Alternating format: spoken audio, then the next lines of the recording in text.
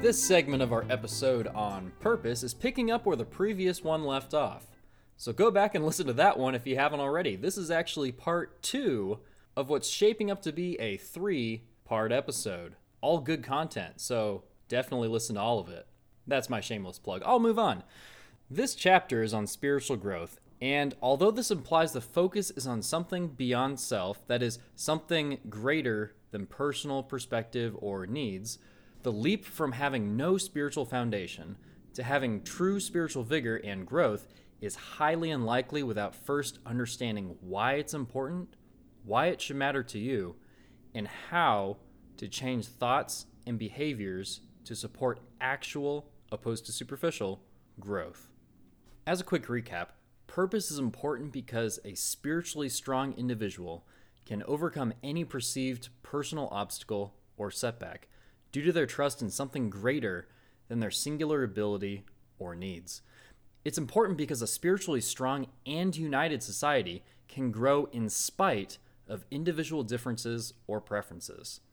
Unfortunately, a society filled with individuals who do not recognize what is driving them spiritually are more easily manipulated into passionate action, counterproductive to what they actually want, causing division and unrest, as we've witnessed during the current events of 2020. Understanding and having spiritual vigor matters to the individual because it allows them to stay engaged, stay fulfilled in their actions that align with their purpose, and recognize what's important and what's not. Up until this point in the podcast, I've discussed how to address circumstances effectively, that being mental clarity, how to assess beliefs and determine driving factors, core values, and how to engage focus where it's required, directed awareness. So what's the next step to discovering purpose? In the previous segment, the focus was on recognizing the indicators for the need to discover purpose. But why wouldn't you just jump into a purpose-driven life right away? Truthfully, I believe that you need to first experience the world for what it is, what the world wants you to be, and the inherent lack that merely existing brings. Now, granted, there's plenty of people who are completely happy with their routine of wash, rinse, and repeat, but I believe that all too many people have recognized something missing in their lives. The first thing to understand about purpose is that it isn't given, it's accepted. Purpose comes from aligning your values with your passions in a direction of true fulfillment. I went over values in the previous episode, but passion is a slightly different beast. Passion is defined as a strong liking or desire for or devotion to some activity, object, or concept. It is also attributed to the willingness to suffer for said devotion. Think the Passion of Christ. Values are internal convictions, and passion is a directed, external action associated with that conviction. When people consider their purpose, they often don't consider their passions. Often people consider purpose as what they do rather than attribute it to a part of who they are. For example, let's say you work in an organization that has a very clear mission statement, and perhaps they even declare a set of corporate values. This may define the purpose of the company, but it doesn't necessarily define the purpose of the employees. Sure, you as the employee may provide value to the overall purpose of the company, but that doesn't mean that you ought to define your dedicated labors for the organization as your living purpose. Unfortunately, many people wrongfully associate their job as their purpose. This is likely because most people keep themselves so distracted otherwise that the labor they do for their job is their dominant focused activity. Therefore, it must be their purpose, right? If there's any question as to whether you have adopted your job as your purpose, observe whether at home you feel the same positive convictions for your job labors that you feel while you're at work. Also, does what you do at home directly support your efforts at work? And if so, do you enjoy this reality? And if no, is there a different motivating factor while you're at home? I'm not suggesting that you shouldn't adopt your occupation as your purpose. Perhaps what you do and the mission of your organization truly and wholly embody all that you could hope for. Simply speaking, this means that all your motivations revolve around your occupation. And if this is true in your experience, then good for you. But as the case often is, many people feel a split of focus and intention between what they do during their occupation and what they do on their own time. Another logic test is the consideration of what happens when work is removed. Whether you're laid off or retired, or there's a reduction in job responsibilities or obligations, would you still apply your time and efforts in the same way that you did when you were working for the organization? Fact of the matter is, there's not work purpose and personal purpose. They ought to be one and the same. This is why many, if not most people, don't find joy and fulfillment in their day job. They have a why and a purpose, because we all do, but they haven't defined it, and therefore they have no way of associating their job with that purpose. Okay, so I did go off on a bit of a tangent there, but I do think that many people feel torn between what they're required to do to maintain their chosen occupation and what they want to do, even if they can't quite articulate it yet. So alternatively, they simply accept their job as a necessary struggle, slowly letting it dominate their life and slowly resenting it with no plans for recourse. However, this isn't to say that the goal is to abandon the workplace. Obviously, to live in the modern world, an income is necessary, and income is achieved by bringing value to the supplier of that income. For further intrigue into this concept, take a listen to my 2 episodes on money. Just rewind back in the episode log there and you'll find them.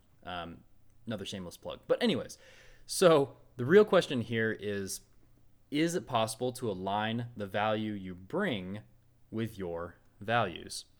And as it turns out, this is the same logic for aligning what you value with your values, as I've stated multiple times before, and I'll probably keep stating throughout the series of this podcast. In terms of the workplace again, sure, you may even identify strongly with the values or mission of the organization you work for, but how can you associate what you do for the organization with your passions? Or even better, is it possible to reassign what you do or how you're occupied, whether it's inside the organization or not, to align with your passions? But Gerg, you might be asking, what are my passions?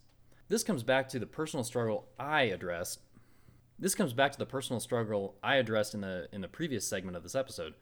I struggled, and frankly sometimes still do, with recognizing what I truly enjoy and how I truly want to spend my time.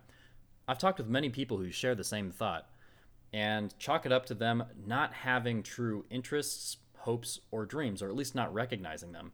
And this is very much what I used to feel. Checking the boxes of being successful by society's standards only gets you so far. And because I appreciate the sentiment enough not to abbreviate it, I'd like to again share Mark Manson's impression of this subject. However, I will take some liberties on his colorful language, given the PG rating I'm trying to maintain for this channel.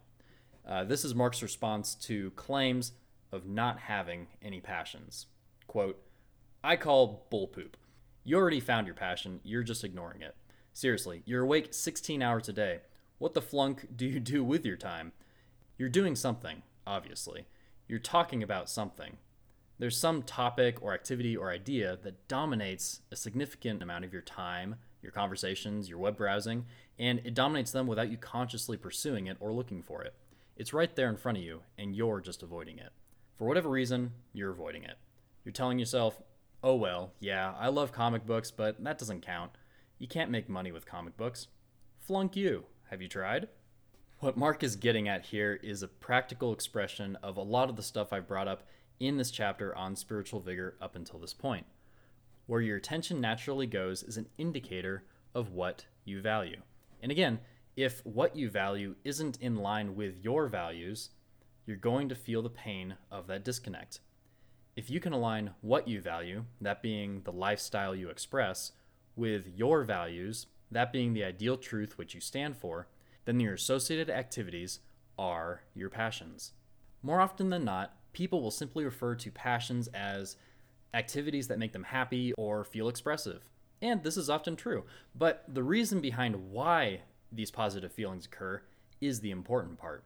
If you label art as your passion and you can't articulate why, sure, maybe you enjoy creating art, but if you start making art on commission and you end up losing the feeling you associated with art because now it's a job, you may end up resenting the very thing you thought was your passion. Rather, if you knew you enjoyed art because you value the beauty in everything, perhaps even if you started creating art for other people on commission, you decide to only create art once you have had a creative session with a customer, once you've determined their needs and demonstrated for them the uniquely expressive way you intend to find and bring out the beauty you see that associates with their request. At this point, you're more likely to maintain your true passion for your work. Passions, though, don't have to be artistic in the traditional sense, but your passions are artistic in the sense that they are your expression of your values. If you value liberty and you enjoy golf, let's say, perhaps you can choose to use golf as a tool to engage with colleagues, possibly to further discussions on how to create greater opportunity and freedom of exchange, liberty, whether it's social or business related. And now for the Grand Slam. If you value truth and you're obligated to work a 9-to-5 job, but you know you enjoy relaxing and watching Netflix, why do you enjoy watching television? Is it because you appreciate the stories, humor, intrigue, or mystery?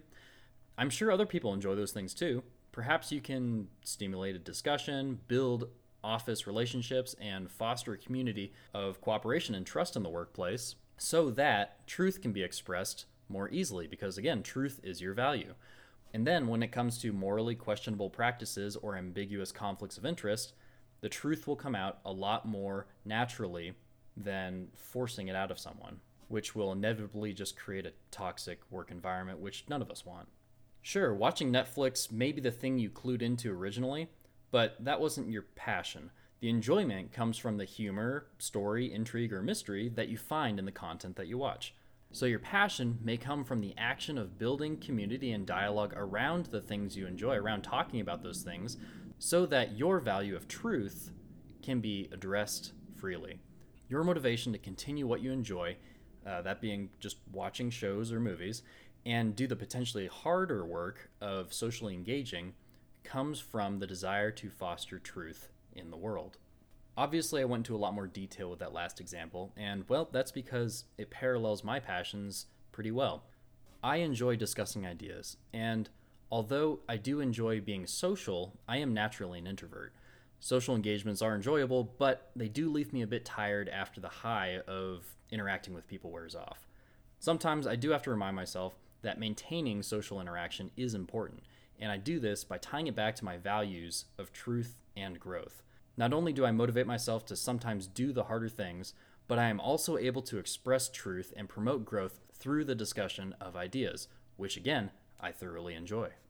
This doesn't mean that this is my only pastime, but as I grow, I'm finding new ways to tie my interests and enjoyments, of which I'm discovering more every day, to my values in order to create new passions in the pursuit of overall purpose. Because values are tied to our beliefs and often our faith, whether it's in a religious context or not, passions, when conducted in alignment, will feel like an extension of your spiritual wellness.